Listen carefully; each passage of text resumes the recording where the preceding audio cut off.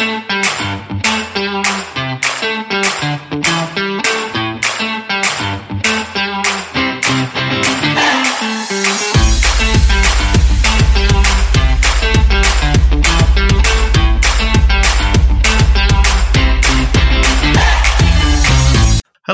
and welcome to the Wrestling Podcast, the All Out 2020 results show. I was really excited for All Out. I'm not sure that it lived up to my expectations. I'm joined by Paul Robinson. You all right, Paul? Yeah, good, Chris. You? Yeah, expected, as I say, to be pumped following All Out, because I was really excited for it. And I think I set my expectations too high. Yeah. And it didn't quite hit it. Plus, as with a lot of people, a bit of fury at some of the stuff from last night as well. Well, one particular incident from last night that shouldn't have happened, and they haven't handled particularly well in the aftermath, in my opinion. But we thought we'd go through the results, give our thoughts on the matches, sort of like a neat package to go with the other podcast that we've just put together. So I take it you've seen everything then, Paul? Yeah. Excellent. Well, we did have one bit of good news, is that they rightfully moved Big Swole and Britt Baker from the buy-in show and put it onto the main card. But what they didn't do was move any of the matches from the main card onto the buy-in. They instead gave us Joey Janela versus Serpentico and Private Party versus the Dark Order. I can't remember which numbers they are. Is it 4 and 5? No, it's Reynolds and 5 Silver, Angels. yeah. So it's Silver and Reynolds, who are very good, but neither of those matches are really going to sell you on a pay-per-view, in my opinion. Private Party one for the future, but they're not quite there yet. And both quite predictable results as well. So. Yeah, Joey Janela beating Serpentico, Private Party beating the Dark Order. Neither shockers. But yeah, good to see that they elevated the women's match. I think both of those two deserve to be on a main pay-per-view. But I'm not convinced that all the matches that made it to All Out should have stayed on the pay-per-view. But we shall see. We'll see what we both think. Moving on to the big show, they did then begin with Big Swole and Britt Baker, which was a cinematic match filmed in the dentist's office, purportedly Britt Baker's dentist's office, and I quite enjoyed it. It's very silly, but yeah, they hit all the tropes. The banter was pretty good. Yeah, it was fun. What about yourself? Yeah, I thought the bits were good. I thought I almost could have done with a bit more. I think it just lacked maybe another couple of segments, I think. I don't know. Wasn't a very good quality sleeping gas at the end, was it? She was only out for that. She was up very quick. I'd be worried if I was had an appointment there next week, I think. After my last trip to the dentist, where I felt everything, I could believe it. But yeah, no, I thought that was good. Baker looked vicious, but it was also quite funny. Swole came over well. Yeah, I thought it was fun. It did what it needed to do. I just wish things could have been moved around a bit on the pay-per-view. I think I could have done with this match a bit later on. There's a bit of relief. It was a strange choice to start the match. I think I think maybe the next match would have been a better one. Yes, swap them around. Yeah. So result-wise, we had Big Swole beating Britt Baker, which was a surprise to me, but I'm pleased with it. And you get the feeling there'll be a proper in-ring match as soon as Britt Baker's really up for it, physically up for it. I would have thought. I can't imagine that's it. The next match was the Young Bucks and Jurassic Express. The Young Bucks taking the win.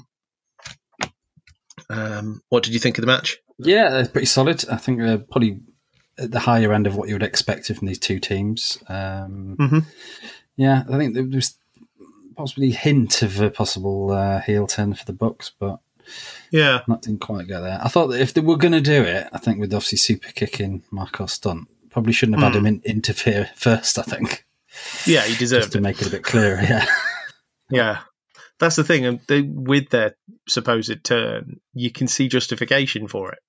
It's not just they're doing it because they want an advantage or they're just sick of helping other people. It's about them. They've been screwed, or they are having a bad time with the people they're getting angry with. So it's like, yeah, you can understand wanting to super kick Marco. Yeah. Yeah. And I think an event later on in the show as well sort of muddied the waters of, are they heels? Because if they are, why would they not leave in the way, as we'll get to? I thought the match was all right. Did its job. It was a bit filler. No really big surprises. The Bucks take the move on. Yeah. I think one thing I think that Jurassic Express probably need to do a bit more with them now. They've both established as pretty good, but they've not really moved the card, have they? I think maybe might be trying to push them over a little bit more. They're both very good in very different ways in the ring. Yes. Yeah, they need to do something with them. I'm not sure what it is. Yeah, I'm not sure what I see as the long-term future for Luchasaurus. I don't. I could buy that Jungle Boy will evolve into something else. Luchasaurus, I don't know. It just feels like eventually the joke might wear a bit thin. Yeah, maybe a heel turn. Maybe. Yeah, maybe that's what it needs. Yeah. Yeah, if one day he's literally just sort of smacks about Jungle Boy and Marco Stunt particularly, just because it'll look more impressive because of his size, then yeah, that might be what he needs. Because otherwise, I just don't know where you go with that. I can't see it as being a respected top level gimmick. It's a comedy gimmick. Yeah, the guy thinks he's a dinosaur. Yeah, and I think some of his matches he's a bit stilted. He's got better recently, but there are times where you sort of see everything sort of slows down for him to do all his kicks and get everything in. He's saying it's not flowing the way I'd like it to for a top guy. Whereas I think Jungle Boy is starting to really impress me now. Yeah. Whereas from his sort of his MJF match onwards, he's been really, really impressive. Whereas when he first came in, I was like, I hate the gimmick. And he looks like a scrawny kid, and I'm like, well, he's linking with the dinosaur, and I'm not sure about this, but he's showing that he's got some real skills. Well, they've got, haven't they, the four highly rated, like if you like, younger, fresher talent, and obviously himself, maybe Sammy Guevara, Cassidy, and Darby Allin. And he's probably the Jungle Boy's probably the one that's been left behind a little bit. The others have maybe been involved in bigger angles. So yes, I think as a new face, maybe doing a bit more with him. He's got potential for the future, definitely. Yeah. We then moved on to the 21-man casino battle royale, and I'm going to go here with this is the match, or one of the matches that I would have put on the buy-in. I thought it was poor. But overall, I didn't particularly enjoy the match. I thought it was a bit of a cluster. A lot of botches, a lot of just smooth bits that weren't smooth enough. I'm not going to have a go about what's his face? The guy's just come back. He made his debut at AEW at the Joker slot. Matt Sydal. Matt Sydal. Yeah, Matt Sydal. Matt Sydal's a talent. He obviously had an accident in the ring where he didn't pull off his shooting star and fell. I've heard it described as like a Shockmaster entrance, and I'm like, it was bad, but it wasn't that bad. He's got a talent, but I'm just not going to pop for Matt Sydal now compared to it. He feels like his time's been and gone, and it's almost, I don't know why, it's like the wrestling world's passed him by. He's still got a hell of a talent, but I'd be surprised if I'm going to be raving about him in the next few months. And I hope I'm wrong, because he used to be brilliant, but it just feels like, well, I know you went to TNA for a while, and I remember listening to podcasts with you and Colt Cabana where he was talking about going for all the spiritual realization and all that sort of stuff, and opening his mind and all that sort of, and I don't know. I just got. It didn't give me the vibes of, well, you take your career very, very seriously. Just like, yeah, no, yeah. It was that was the character bit when he was in Impact over a year ago. That was the thing about this sort of guru, but obviously his wrestling style doesn't really No. Sort of jars a bit with someone who's sort of all chilled out and relaxed, and then, like, say, suddenly he's pulling off a shooting star press. Yeah, it's one of those, when he was in WWE, he was very, very good. And you did feel he was being underutilised. But just there's been a lot of time since then. I hope I'm wrong. I do hope I'm wrong. Well, he was going well in New Japan, but he had a bit of a problem with the getting back into the country, if I leave it at that. So, right, as you can guess, his recreational habits. So he's sort of blown that a bit. Yeah. So he's had two big companies, and this is probably his last chance, I think. So hopefully, if in fact that they are keeping him, there's nothing on. I was looking at the Twitter feed for AEW, and they talk about like, he was the Joker, and he came in his first match, but they didn't say he's signed. Yeah, and he's a new member. So I don't know. I think one thing they need to be very careful with is when you have these TBA people, people will get a bit carried away. I think the last time they did it really recently was with Nyla Rose. Mm-hmm. And I think people get carried away with fantasy booking about, someone big name's going to come in, and then it's I think that on that occasion it was two jobbers, wasn't it, for a handicap match? And this one, if they just announced he was in it, I think people would say, "Oh yeah, great, he's in it." That'd be good to see him. Yeah, I think the TBA, you're kind of almost maybe expecting someone a bit bigger, or although we did say they'd shown some restraint this time in not making a big deal about that. Yeah, it wasn't one of the key things of and who's the Joker? Yeah. Not that we knew that guy was going to be the Joker, but it occurred to me after we'd talked about All Out in the preview. I'm not sure where his status is, but if he was available to do it, Miro would have been the former Rusev would have been a bigger name to put out there at the moment, and like, wow, that's a big guy to bring in. Yeah. But yeah, as of now, no. we shall see. But I just thought the match was poor. You pointed out earlier on in the day, and I've heard it on another podcast as well, that Eddie Kingston went under the ropes before he got eliminated. Yeah.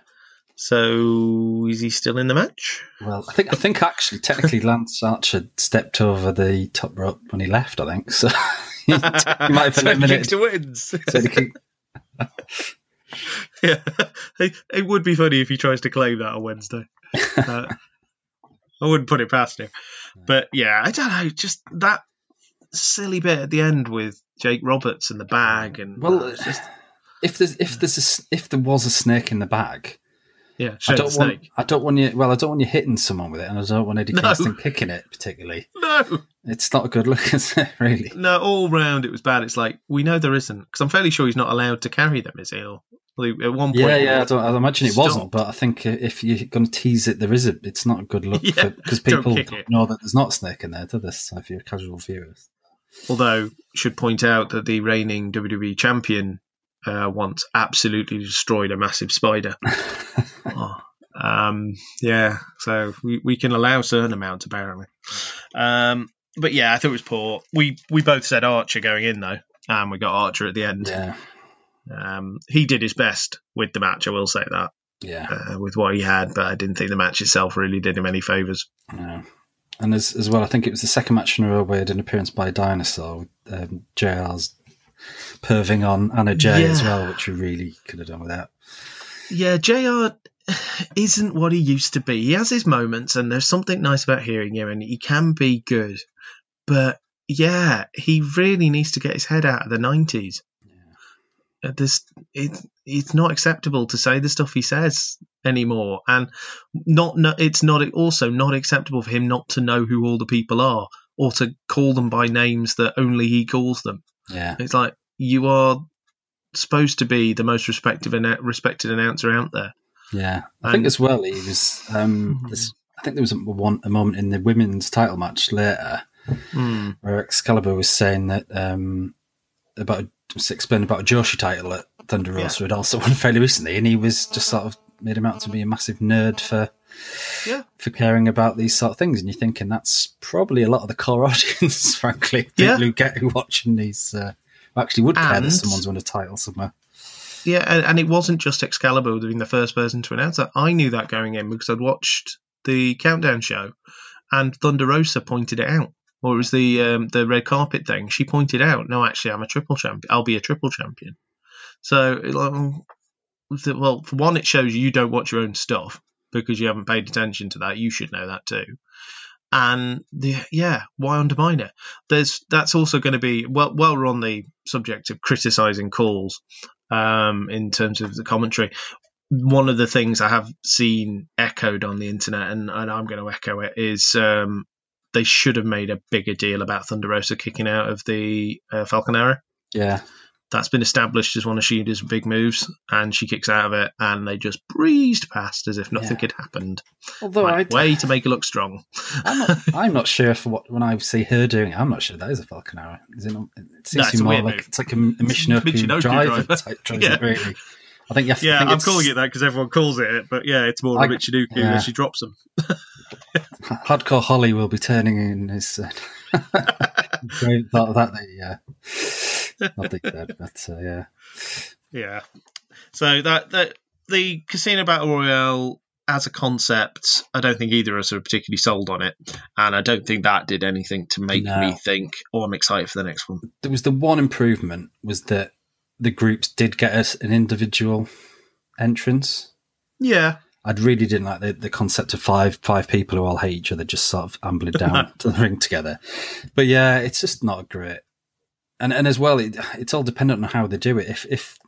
Because it doesn't feel like Archer's going to go over Moxley the way the bucket does it. So then that'll be like 4 in a row where someone's won this big battle royal, which is their Royal Rumble / Money in the Bank thing, and that'll be 4 in a row where someone's won it and then hasn't gone on to win the title. Yeah, well, unless that they follow up with that, like the ladder match they did with the chip that Cage won. They could make that their Money in the Bank, but again, it does feel a bit of a rip-off. Yeah. The Casino Battle Royal is a strange beast. It's overcomplicated, and it feels like a buy-in thing for me. Well, it's when you try and think, but we can't do that because that's copying someone else. But lots of other companies do battle royals. It's a fairly well-established way. As long as you don't do reverse ones, you're fine. Yeah. As for the Archer title shot, they need to make their minds up as well, because it spoilers for the end of the show. If you're listening to this, you've watched the show in theory. I can't imagine we're telling you anything you don't know. We're just giving you our thoughts. But they sort of emphasise at the end, Archer's next for Moxley. But when Archer wins it, for a title shot in the future. Like, make your mind up. Is he next in line? Is he for the future? Is this something that at some point he's earned it? Because I kind of would prefer it to be at some point he has earned a title shot, and we know he's got that in his back pocket. He can call it, not necessarily like in Money in the Bank way, but in at the next pay-per-view I've got the title shot. Yeah, or it's like a named event. Yeah, coming up, like they've got a special in a month's time, and it's that or something like that. Yeah, I don't know. With everything that's going on in AEW, I don't know that I'm that excited about the idea of him being next for Moxley. Yeah, it feels like the Brody Lee, where you kind of thinking it'll be a good match, but you don't, it'll be a great match. You don't see it coming out on top. No, might be surprised. Might be. I hope we are. Yeah, and they have the potential in them to have an absolutely great match. But he just doesn't feel like the next champion at the moment. It's time now, Paul, to talk about the match that I think has got everybody's blood boiling. Matt Hardy and Sammy Guevara, Broken Rules match. If Matt Hardy lost the match, his career in AEW was over. Just so angry about this match. It's disgraceful. Would probably be the strong. Yeah, it should never have happened. What should have happened is as soon as the incident happened and they established he might have a concussion. That should have been it. The ref should have called it off. There's no need to finish the match. Ref or the doctor who was there. You can just say no contest. He's injured. I'm not letting him continue. He's not to be into his career or whatever. Yeah, you can work your way around the stipulation. That's not going to be a problem. That's just be creative. You'll work that one out. This is a guy with 100 different personalities anyway. Get him to come out. I think the predictions were if he lost was that another one was going to appear on Dynamite, wasn't it? Yeah. I never lost. Really felt this was it. Did this? So. Yeah, just to give it context, in case you are listening to this out of the blue, there's an incident quite early on in the match where they're fighting from backstage. And when they did start fighting from backstage, I thought, oh, is this a pre-recorded one as well? And it's Broken Rules means it's literally going to be like Broken Universe stuff. And then it's like, oh no, they're clearly having the match. And they fought up like a scissor lift with a very small amount of space at the top. And there's a table with masks for people who hadn't brought masks, the way they described it on the commentary, which was weird. But it was like a single table. So, and the idea was that Matt Hardy and Sammy Guevara were both going to fall from the top of the scissor lift through the table.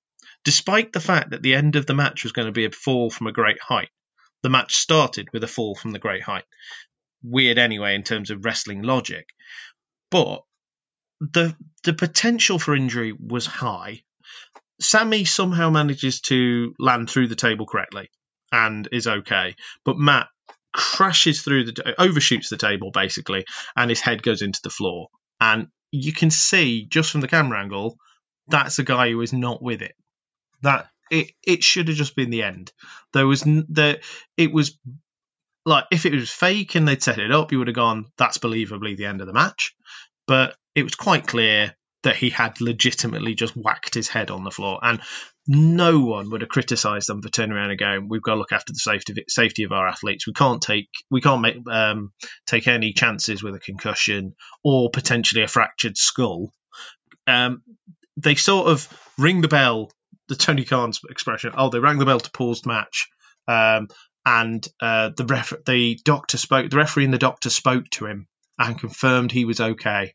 Like, one, Matt Hardy can't give you that confirmation. He's also a pro who is most likely going to go, I want to fight the match out. Look at the history of wrestling. People like to be tough guys and go, no, I finished the match. And second of all, how can you see if he's got a head injury? That it's like you can do certain tests at the thing to check he's not in immediate danger, but in no way should they have let him then go off and potentially cripple himself. Especially knowing that he was going to climb up a scaffolding shortly after. Like, if he'd had fallen from there with no control of it, you would have had potentially a death on your hands. Yeah. Well, as well, after they'd continued, he did a float over DDT where he would have hit his head. He was on Sammy, but he hit his head when he landed, as you do on a DDT. Mm-hmm. And then Sammy at one point smacked his head off the brig, didn't he? The scaffolding just before they climbed up. So they didn't even like do it as safely as they could. No. Once they carried on. The whole thing was just awful. Well, even the original, the incident happened on, as you know, if you're doing, say, a choke slam or a power bomb, you can control where you put someone down. Aim them. A spear moving forward, you just can't, can you? Because you can't control where that's going to land anywhere near as much as you can with. So it wasn't even a good choice for the move to put through the table in the first place. Yeah, it was dangerous. It was handled badly, and in the aftermath, AEW have done very little to make this sound better. Tony Khan's answers aren't sufficient in terms of what they did. They need to have a thorough review into their policies for this type of thing. I genuinely think they need to have a review of their medical staff for if they're going to allow that sort of thing to continue, because you're putting your guys in danger. Well, the grey area is that they've basically chucked it all on the doctor, but it's whether he should be fired if it was genuinely him insisting. But I wonder whether they've just come up with, we'll say the doctor did because he's a medical professional and no one else is. Throw him under the bus. Yeah. But I don't know if you remember, there was a couple of years ago in the Premier League where the Spurs goalkeeper Hugo Lloris got concussed. And the doctor was basically saying, no, you've got to come off. And he basically was saying, no, I'm and he fought it and he stayed on, but he clearly was not right. And since then, the Premier League changed it so that if an independent doctor says you're off. And that's the ref will force them to. And that's how it should be. You can't rely on someone who's got a concussion, which he clearly had. That's plain as day that he had a concussion. Not the fact that he's still in hospital now with a concussion. Yeah, exactly. It's not even like he came out. His wife sat to watch it. Yeah. And see them carry on. He was not happy. I mean, this is a guy with kids. Do you know what I mean? This is. Yeah. It's not something you mess about with, is it? And obviously, you've seen in other sports that with concussion. Obviously, Chris Nowinski and is leading on. It's a class action of former wrestlers with concussions. Obviously, there's the Chris Benoit. If you're getting into all that, with who knows, Daniel Bryan. There's such a awful history with this that you just end it there and just say, right, take no risks. No one would have been felt bad about it. Out in a month's time, you do it on Dynamite or whatever. Do you know what I mean? When everyone's medically cleared, you say, right, this time I'm gonna. Have the exact same match again, and control it. It was just handled really badly, and it left. It was like a shadow over the rest of the show as well, because you were constantly sort of thinking, "Is he all right?" Yeah, that didn't seem right. It's not. You were thinking about it. Yeah, it's not an exact comparison, but it must be. It's not as bad, but the Owen Hart one. Whereas it's to continue. It's just you wouldn't be human if you couldn't just sort of say, well, you're watching it, and then even then later they had to give this. Obviously they actually forced Tony Schiavone. Yeah, justify it. He misspoke earlier when he said that the ref had stopped the match and actually cleared him. Now, Tony Schiavone has not misspoke there. No. They clearly just said to cover the back. If they come out and said, we made a mistake. Yeah. Matt said he was fine. We said, okay, we had it, and then they've come out after and said we shouldn't have done it. We should. Then that's in the heat of the moment, we made a mistake. We tried. We trusted everything was fine, but looking back, we should have done something different. That would be better. But they're not. They're just running with it like, what we did was right. Like, but what you're saying then is, if next week another wrestler gets a concussion, you'll do the same thing. As long as the ref says as long as the doctor says he's fine, we're going to let it go on. No one wants to watch that, do they? So. No, utterly ridiculous. Yeah, it's a shame because in a lot of ways, what you hear about AEW is very, very positive, forward thinking, very much a better place for the workers to be. We've heard this week about WWE trying to stop people doing even like having social media accounts and making money with their own name. And you think to yourself, why would you want to work for a business like that if they're going to try and be that controlling? Then their justification is poor. But you think, I know they've had incidents in the past, but for the most part, I'd trust them to stop a match on that one, I think. I'd like to think that they would. Can you remember there was the Taz one where there was... Well, yeah, we've seen it. The crowd were without masks, and he was saying that we don't run a sloppy shop. And you're thinking there's a world of difference between having people in the crowd without a mask on and to like letting someone with a concussion carry on climbing up a scaffold or whatever. I mean, what if he just got concussed and just fell backwards from where he was? He wasn't on a gimmicked platform or whatever the he landed on, was he? Well, you remember Enzo and More getting knocked out in the match. Match stopped. They didn't carry on the match. They didn't try and ask him whether he was okay. It was like, okay, no, we've just got to stop this match. There are things that are acceptable, and that it may not be what you wanted in terms of a storyline, but there are bigger things than the storyline. It comes across as naive. To like that you're coming across as a rocky promotion here when you do stuff like that, and that you should have control of that. You should be better. You should be learning from the mistakes of others. I think what I've read somewhere else is that I think Tony Khan needs to know that he can't be everyone's mate, and sometimes he has to be the boss and just say, "I'm making this decision. I know you wanted to carry on, but I'm the bad guy here. But that's the rules, and I'm sorry. At least I can sleep at night." There's been a couple of reckless moments in AEW since it started where you just think that could have gone horribly, horribly wrong, and or that was unnecessarily hardcore. I know some people had issues with the Moxley Kenny Omega match going too far, but I have less of an issue with that. That was fairly well controlled. Yeah, I thought that was it was in the acceptable boundaries, wasn't it? Yeah, but there have been other moves and things that I just think they probably should be trying to do away with. And it could be that the wrestlers are making a choice on their own, but when it's involved in the finish of the match, you get the feeling they would have had to run it past someone. The two that spring to mind are Moxley and Brody Lee. The paradigm shift to the outside, where John Moxley is lucky he didn't smack his head on the back of a step, on a step. I cringed watching that. Where they went through the floor or whatever it was, they did something. I just thought, you are so lucky you haven't just whacked the back of your head. And similarly, we'll get to it later on, is the end to the Mimosa Mayhem match. It's a backwards fall into it where it's like, you've done that well, but I know it's padded, but Jericho could have whacked the back of his head quite easily on the back of that, on the edge of that pool thing. Platform, and you think that's just asking for a neck injury or a head injury. It's like, just be creative, work around these things. You don't have to go for the, that'll look spectacular and real. It's like, but I'd rather you were safe.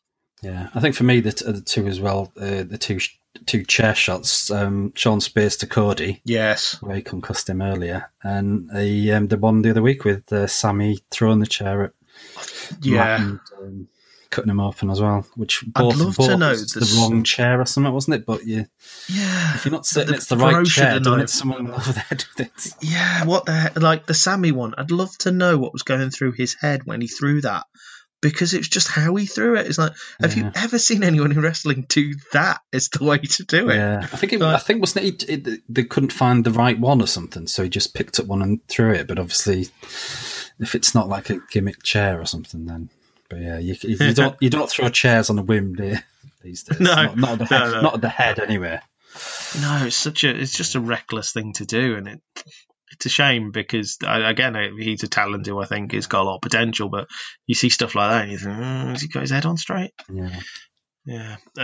So yeah, that was poor. Matt Hardy wins the match, although I'm sure he feels like a winner today. Having Sammy fall from the scaffolding and not be able to answer a count, which is fair enough. But the match should have just ended a lot sooner than that. Yeah, there was just one other thing, just on this. Why it's a criticism of the show generally was that obviously they started off backstage and you had the bit with the golf buggy and because they're shooting everything at Daly's place, it just makes it look a bit samey. Yeah. And I think while I know why they're there because they own it, it didn't. This could have easily been like a special Dynamite, I think, in tone. Yeah. If you're going to do you big and they're only going to have 4 pay-per-views, I think they maybe should have tried to, even if it's just dressed it up differently, but it just didn't look. We've seen that backstage area, haven't we? Yeah. In quite a few backstage brawls and whatever, and I think obviously, I think it's like WWE with Thunderdome. At least they've tried to make it look different from how it did. And for a bit, I think you've got to try and make things look a bit different, I think. Yeah, give it that even big if it's show just set feel. Dressing or, Yeah. I think there were some fireworks, weren't there, at one point, and they pointed out it was because there was some celebration down the road. I think it was like, that's a bit odd. They should make a bigger deal. Yeah. I'm sounding very negative about AEW with this show. The first half I'm a bit disappointed, but that was bad. Improved, didn't it? So. Yeah, it definitely improves, and it's still a brand that I have a lot of faith in, and that I want them to be as good as I think they can be. And I think last night they let themselves down with that particular moment with Matt Hardy. That wasn't what we'd expect from them. Moving on, we had Hikaru Shida defeating Thunder Rosa in the AEW Women's Title match. I thought this was a hell of a match. Yeah, I thought they really went at it and gelled really, really well. I think it was possibly burdened by the expectation of that this was going to be a really good match. It's probably just as well. It was a brilliant match, and probably the best women's match in AEW history, I think. Yeah. I possibly wouldn't have had the result the same, just because it sort of kills it dead, and it's like, where do you go from here? Yeah, it's a strange one. It makes you wonder if they have literally just got a 2-match deal with Thunder Rosa. But then they're sort of teasing on Twitter, would you like to see it again? I'm like, well, yeah. If it's that good, of course we'd like to see it again. You should know that you don't need to ask that question. And if she is sticking around, maybe it would have been better to have made her that triple champion just for a while. Yeah. Because, she looks brilliant. And, it worked really well. And Shida looked great in it. The whole thing was brilliant. Very, very pleasant surprise, despite the fact going into it thinking it's going to be good. It was a pleasant surprise that it was as good as it was. We're then followed by another match that could quite easily have made its way to the buy-in, as far as I'm concerned. Matt Cardona, Scorpio Sky and the Natural Nightmares, with Ali and Brandy versus the Dark Order. Brody Lee, Colt Cabana, Evil Uno, and Stu Grayson with Anna Jay. We predicted the Dark Order, and it was the Natural Nightmares. Colt Cabana messing up, Brody Lee serving Dustin Rhodes on a silver platter for him, and Colt deciding he'll go for that one extra moonsault and getting rolled up. And then berated by Brody Lee. He looked like it was like beating up your puppy.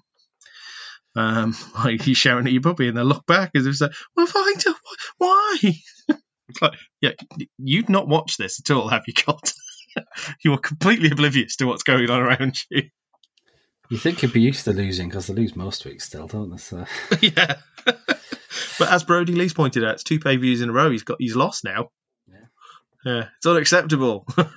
Well, it was just a complete mess, wasn't it? The tagging, who the legal man was, no one had a clue. People were just wandering in. Yeah, it was. I think as bad as the casino. Well, the Casino Royale wasn't good, but I thought this was. It could, like I said, stick this on the pre-show. Yeah, it didn't need to be where it was. And the worst thing is you've only got you've got your 4 big pay-per-views, and then you use this mess just to promote a match that actually people probably would like to see, but that's going to be on TV next week. Yeah, and maybe having possibly one of his last chances at winning a title against Brody. That would have been a great pay-per-view match. It really would. It just would have worked. 15 minutes this was. Give that match 15 minutes. You could have an all-time classic, couldn't you? Yeah, they would have delivered. They would have delivered. Yeah. Strange. Very, very strange. We then moved on to the tag team title match, which was FTR versus Kenny Omega and Adam Page. I enjoyed it. It wasn't as good as I think I would have expected, but I enjoyed it. I know some people are really down on this match, but I thought it was good. I thought it was a bit flabby. I think it could have benefited from losing 8 to 10 minutes, maybe. It was a bit of it. It was a very, very a bit of a dull spell in the middle. Yeah, I think the problem is, it was being sold as it was. Like I say, it was good. It was like a 7 out of 10 sort of level for me. But the problem is that then just the end. It's just a bit of a. Is something actually going to happen? No. It just continued. And it's been that tease again of something might happen. No, it hasn't for quite a few weeks now, isn't it? Yeah, it's we finally see we've been talking on our podcast about the long-term storylines that have been ongoing recently in wrestling, and we've had this one, and we've obviously had Bayley and Sasha, which has now actually moved forward. And it's almost like. I don't think it factored in that they said, well, we can't do it the same week. But it was just a strange finish. I quite like the Omega letting FTR win the tag belts, Spike Pile Drivers. What do they call it? It's got a name. It's Mindbreaker. Mindbreaker. Great name. You've got a brain for a Mindbreaker.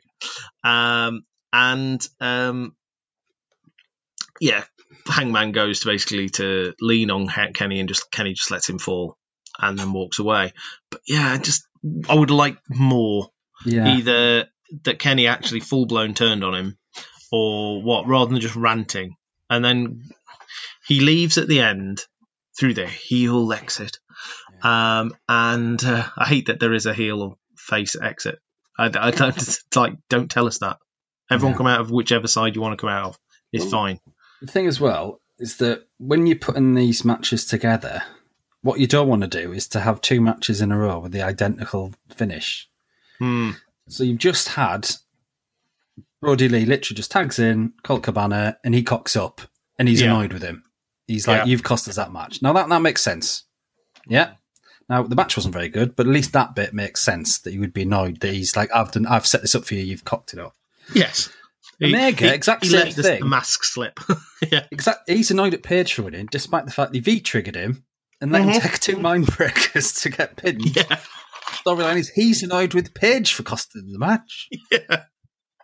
Well, maybe you could have helped him a bit, mate. Maybe.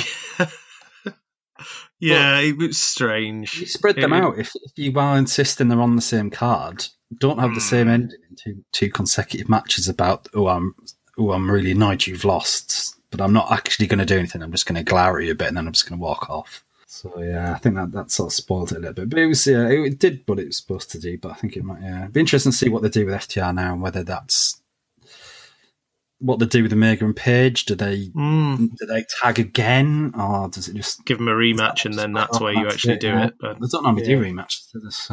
They don't normally. It'll be interesting to see. FTR still talking about Fear the Revelation. Something's still coming on that one. Yeah, and in fact, the Revelation was written on their trunks, I believe.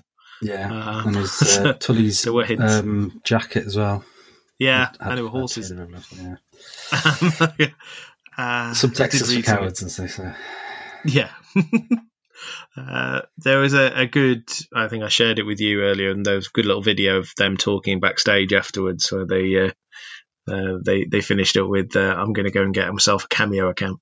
I'll go and get my N64 and get on Twitch. Yeah. Like, they really are hitting WWE at the moment, aren't they? Yeah. Well, taking pot shots. I don't know what, I can't remember what it was in the thing, but there was the Kip Sabian Penelope Ford thing as well. It was yes, approved. Rather unsubtle at the end there. Yeah. Weird as well. Just on that, they're obviously sort of moving to the old wrestling wedding. Oh yeah. But when they've had them before, there's been like there's someone that you would imagine is going to interrupt the wedding, but I don't think there's anyone who's interested. Joey Janela in real life would have been, but that feud seems to have finished a few weeks ago, doesn't it? So yeah, it's weird. Nice they're doing something with Kip Sabian. Yeah, I just say it would make sense to have a rivalry and then put that in rather than go straight to it. I don't know. So just going back to FTR and Page and Omega, I think had high hopes for it. Had high hopes that it was going to lead somewhere. They didn't happen. It finishes with Kenny going backstage and seeing the Bucks, trying to convince them to leave with him. Yeah. I don't see why him berating Page would be reason for them to leave with him. It's like, well, they either want to or they don't. I didn't quite understand why they wouldn't get into a car with him. They've had their match. What's the issue? Yeah, don't know what unless it's executive vice presidents were supposed to be here. Yeah. I think as well. I thought Omega I thought he came back and said like, "Where is he?" And I would thought, "Oh, where's this going? Is he going to confront someone?" And then I think it might have just been referring to the limo. Yeah. So I was expecting, where's this going? And then it was just him, coming off in a hissy fit and trying to get the Bucks to. ICW, Insane Championship Wrestling, the Scottish promotion, did something sort of similar idea when you're saying, like, where is he? They had a title match a couple of years ago. I'm trying to think of his name. It was like a Double J gimmick. Justice, I think. And he wins the title. And then he takes the title backstage, and he's clearly walking. He's trying to find someone. He ends up he's looking for. He's leaving the building. The camera follows him, and he goes and meets someone at the exit to leave with. And it was just like, that would have been a good thing to ape. I.e., Kenny opens the door. If it was WWE, Kenny would open the door, and it'd be like, "There's Paul Heyman, somebody there." If Tully had been in the car or something and letting him in, that would have been like. But no, he just got in the car and left. Just like, okay, see you on Wednesday then. Maybe if you feel like showing up. Yeah, weird. We then moved on to the Mimosa Mayhem match with Orange Cassidy and Chris Jericho. Orange Cassidy gets the win. Yeah. I thought it was better than the second match. Well, yeah, I must admit that I've not really, the previous two, I didn't really think there was much of it. Obviously, one had the botched ending as well. Or the Jericho yes, it definitely did. But he botched the ending. But I actually thought this was really good. Didn't outstay its welcome. I think it wasn't like they didn't. Sometimes AEW have the tendency to think you can, if it's a good match, you can just stick another 5 minutes of it. But sometimes you just sort of get it nicely done at a time. Yeah, I thought it was pretty good for what it was. And yeah, actually, a sleeper good match, I think. Yeah, and they didn't give anything away. Jericho didn't come out wearing white, so you were thinking, well, he's going to get dunked. The one who was in the lightest clothing was Orange Cassidy. And there was no Inner Circle interference, which you'd think there'd be loads of people trying to deck him. They went and just had no, let's have these two go at it. I thought it was strange that they'd made that, put the stipulation in about pinfall and submission. Yeah, it meant they could go for some falls and things throughout the match, I suppose. Yeah. But it's one of those, if you're going to finish it with the mimosa dunking, you may as well have just said this match only finishes with a mimosa dunking. I'd got in my head going into it that what we might end up getting was Jericho would sneak a pin, but Orange would end up chucking him into the mimosa. And it's like, well, who really won this match? And it's like, no, you're just going to get Jericho getting punched into the mimosa. Yeah. And he sold it like a trooper, as you'd expect. He's a pro. I did like the way he propped up as if he was like in a hot tub. Yeah. Sort of harking back to his little bit of the bubbly thing just before he lost the title, I think. As in literally lost the title, not before he lost it. Yeah, before it actually disappeared. Yeah. You do wonder, where are both of these two going? All right, yeah. What's the destination now for Orange Cassidy, and what's the destination for Jericho? Yeah. I could see Orange maybe being a future TNT challenger. Especially if Brody keeps the belt for a while.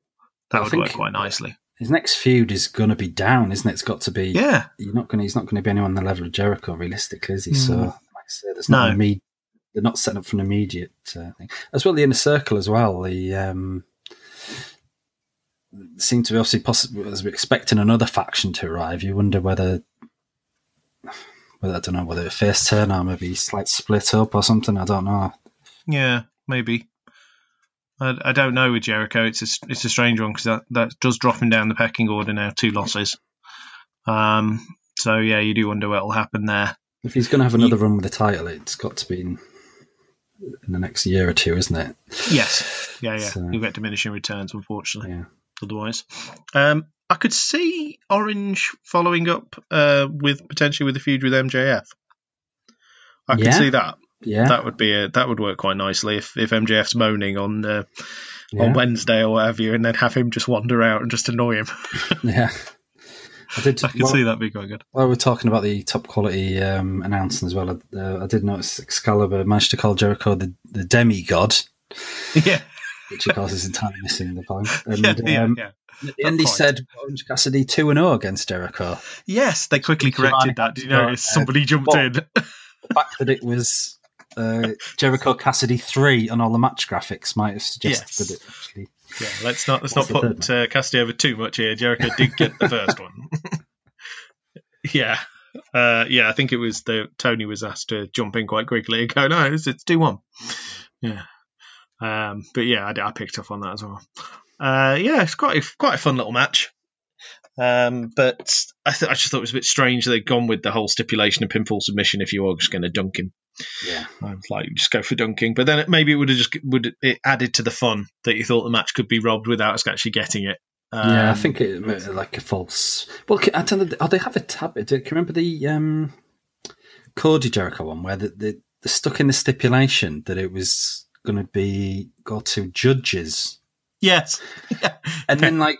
The week afterwards, it suddenly was, and if Cody doesn't win, he's never going to challenge it. And you were thinking, like, they're just sort of like worried that like one gimmick's going to give the result away too obvious, so they then have to like oversteer in the other direction by changing. Because everyone thought, well, obviously he's going to win that. We'll announce Jericho might win with a pin, and everyone's thinking, well, Jericho will win, and then he'll get put into the. And it seems to be It did give a little bit of a question mark over how it was going to go. So yeah, maybe give them credit for that one. Yeah. We then had Jon Moxley and MJF. Moxley retaining the AEW World Title. I thought this was MJF's coming out party. Yeah, he showed himself as a top level player. because we talked about how it was a quite cold build-up for him. They hadn't really had it, and they actually pointed out on the commentary it's something like 45 days since he'd had a match. Yeah. But yeah, if he was saving himself for that, he saved himself well because it was a really good match. Yeah, they worked really well. Yeah, he looked like a top-level player and one for the future. I would have accepted him taking the title last night based on the quality of his match work if he'd have got the win. Yeah. But yeah, Moxley taking the win with a sneaky little paradigm shift. Yeah. Which MJF's going to moan about on Wednesday. Well, I'd love to know the small print of the contract on exactly how it's worded that it's banned. Yeah, only if the referee sees it is it banned. Yeah. If video evidence shows it, then it doesn't count. Yeah. Well, was it? I don't think it was ever. I don't remember it being stipulated exactly what. It just said it was banned, and then I think in commentary they'd said, "Well, I think when he teased it was like, oh, you lose the title," but I don't think it was. They'd never said that in the build-up. So I was kind of like thinking, what if he just does it and then he gets disqualified and retains the title, or it's a fine or something like that? I don't know. Yeah, you're supposed to spell that out already, aren't you? Yeah. So you go like, you can't do that. You'll lose. Like the Randy Orton thing of don't get yourself disqualified against Christian. And you watch the whole thing going, you're going to get yourself, don't get off with him. And he did. Yeah. But with this one, it was just Wardlow misses the... Well, it played out like Wardlow misses the throw. It's not. It's MJF misses the catch. Yeah. Wardlow did his job. Wardlow, who was strangely quiet in the match. Yeah. I thought it's an obvious heat spot, isn't it? Getting the bodyguard involved when the ref's not looking, isn't it? But it was almost reversed, wasn't it? That he didn't really get involved then. The only thing he really did was throw him back in the ring at one point. Yeah. He didn't. It's not like he roughed him up outside or gave him the F10 or anything like that. So, yeah, it was a strange one. I was crossing my mind because I was sort of thinking, are we still going to get this revelation? Are we still going to get this potential Horseman thing at All Out? And I was thinking, like, at the end, is what we're going to get, not before the result happened, is the result going to be that the FTR are with MJF and Wardlow? Is Wardlow the second guy down? Like, I'm glad it didn't. Yeah. But I was thinking, is this where they're going? I think it doesn't. It feels like if it was going to be MJF's faction, it would have been tonight. It doesn't. Doesn't. Yeah, it's not. I think we can safely rule that one out. Yeah, it would. This was the time for them to sneak in and do something and maybe get him the belt. This might, like I say, either they go. Well, they can either go for the rematch, or possibly they can go for a split with Wardlow, couldn't they? Yeah. Blaming him for the loss because he can't accept it himself. At which point he gets F10'd out of his boots. Yeah, they could quite easily do the Wardlow turn if they want to. Well, he's been used sparingly. It looks pretty solid from what I think so. Yeah, we have seen so far. It looks something there, doesn't it? So. Yeah. I just happened to be flicking through on Fight on my phone yesterday, and I caught the video. Remember when they introduced Wardlow? Oh God! I was watching that, thinking, yeah, this doesn't really reflect who we got in the end, but no, just show him as a badass, I suppose. Yeah, yeah. But it was quite weird. Wardlow was coming. Yeah. But Moxley gets the win. He then he gives the finger, I think, to Archer. Yeah, I think that's who he was aiming at. Yeah, I think it is. Yeah, which suggests again that's and obviously with next. That's the next feud, isn't it? MJF's just going to be bitching about it, isn't he? Yeah, he might get a TV rematch at some point, but it's not going to be one of consequence. The next real match is going to be Archer. Yeah, for Moxley.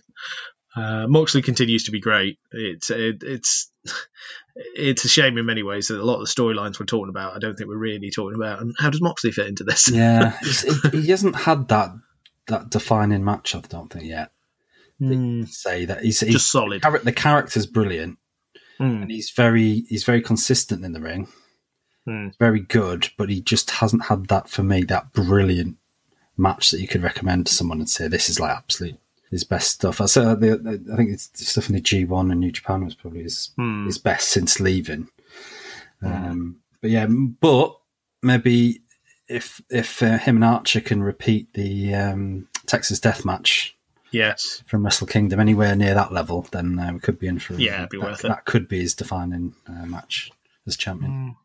Yeah, ironically, if I'm thinking of the key moments for Moxley since he's arrived. It's the feud with Omega, which was protracted because of injury. But when it actually happened, it was really good. I watched Omega and Pac that replaced one of their matches again the other day. That was great. Just to get a bit of a feel. And the other thing that sort of ring in terms of storyline was the Ortiz blinding bit, or Santana blinding bit, sorry. That was, and you think, well, he wasn't really in a feud with Santana, but at the time, eye for an eye, a proper eye for an eye. Yeah. Unlike the WWE crappy thing. That was good. But yeah, he needs that long-term opponent that's sort of on his level. It'll be interesting to see what they've got lined up for him. Yeah, well, you'd think, Omega's the obvious one, but obviously he looks like he's heading into a Page feud, and yeah, you've got the feeling you can't move him on until he's actually decked Page or had a fight with Page. Yeah, and at the same time, you want to elevate Page again. So. Yeah, I think it's the next pay-per-view in November. I think they've announced November. Yeah, Full Gear. So, which is quicker than they have been. Usually, that's a month quicker, isn't it? But still got that nice gap where you've got quite a bit of TV time. So you'd imagine, Omega Page, probably they could stretch that out. With if they're going to have it, that would be at their next pay-per-view, wouldn't it? But I feel Archer Moxley probably might take place before then. I think it feels like, doesn't it? Do we think that they are going to wait until they've got their full crowds in before they go to get the crowd really back before they go down the lines of Blood and Guts? I'm not sure. Who knows when that's going to be? It depends how much they've got. I mean, because it was replaced by the Stadium Stampede match, but obviously the fans wouldn't have been really there. That wouldn't have worked for them, would it? No. Yeah. Well, so it just depends, really. I hope we get to it eventually. I'm sure they will. They will get it eventually. Yeah, but I think the problem is that because you got used to not having any people in, and then you get. I don't think when they've had is it about 15% capacity fans? They're not making a lot of noise, so it doesn't. Sometimes it doesn't feel like there's a lot of fans there. It doesn't like. No. So I know in some ways the fake crowd noise makes it in other companies makes it sound a bit better, and then of course you see in the crowd and it just looks like, oh my god, there's no one. Your brain goes, oh my god, there's no one there. This doesn't look like a top promotion, does it? No. Even though that's all they could have in, but yeah. They are suffering from that you said earlier on about the Daily's Place and seeing it too often. It's got that vibe of the Impact Zone about it. Yeah, absolutely. Yeah, they've had Is it Tennessee? I like Tennessee Daily's Place, Showgrounds, wasn't it? And I think they moved to. They do need to do something to make it look different so that we don't just start to go, oh, they're there again. Yeah, because it makes them look small, right? Not that they are WWE are in the same place every time, but because it's changing colour on a Tuesday, or Monday. Let's say it's just you do Friday. As much as you can, don't you? Even if it's just set dressing or I don't know what they can do within the confines of it. But yeah, especially for these big pay-per-views, and it just didn't look any different from when they had the first Fight for the Fallen special pay-per-view sort of thing. Yeah, it would be nice if that was a thing. I'd also like to establish what AEW's big pay-per-view is. Because every brand, every organisation needs that killer, this is effectively our WrestleMania. Yeah. And I would have thought going into it, All Out should be, because of it being linked to All In. But it doesn't look like it is now. Or certainly last night's show didn't feel like that. No. So which one are they going with as being it? And it certainly won't be Full Gear. Yeah. I think Revolution's probably been the best pay-per-view they've put on as well, but obviously I had one of them, and I said, it's whether the name catches on. Sorry? Double or Nothing going to be the new one? Or? Although it's weird that some of these still having the lingering casino themes, don't they? But they don't really play on it anymore, do they? No, they don't dress it up like they used to with the big chips and. Yeah, the Casino Battle Royal in that made sense. Yeah, it's lost that now. Yeah. But it's like to say it's with Impact. They can never. I think either sort of varied between Slammiversary or Bound for Glory as to which was the big show. And it is a lot better when you know you've got that one big show at WrestleMania, isn't it? Well, thank you very much for joining us. That's our thoughts on AEW All Out. Not a bad show. I know we've been quite negative, but I think it was expectations were set a bit too high going in. Not necessarily a show I will go back and watch again, unless I'm trying to just see the whole of the Page and Omega storyline, and I just want to see where everything fits in at the end. Otherwise, I can't really see going back to it. Maybe for MJF and Moxley, I thought that was a good solid match, or Shida and Thunder Rosa. But yeah, not the best show they put on yet, but always nice to get another AEW show when we're still seeing them develop and still seeing how they're going, what their approach is going to be to their pay-per-views. It's nice to see it. Thank you very much, Paul, and we'll do this again very soon. Yeah, cheers, Chris.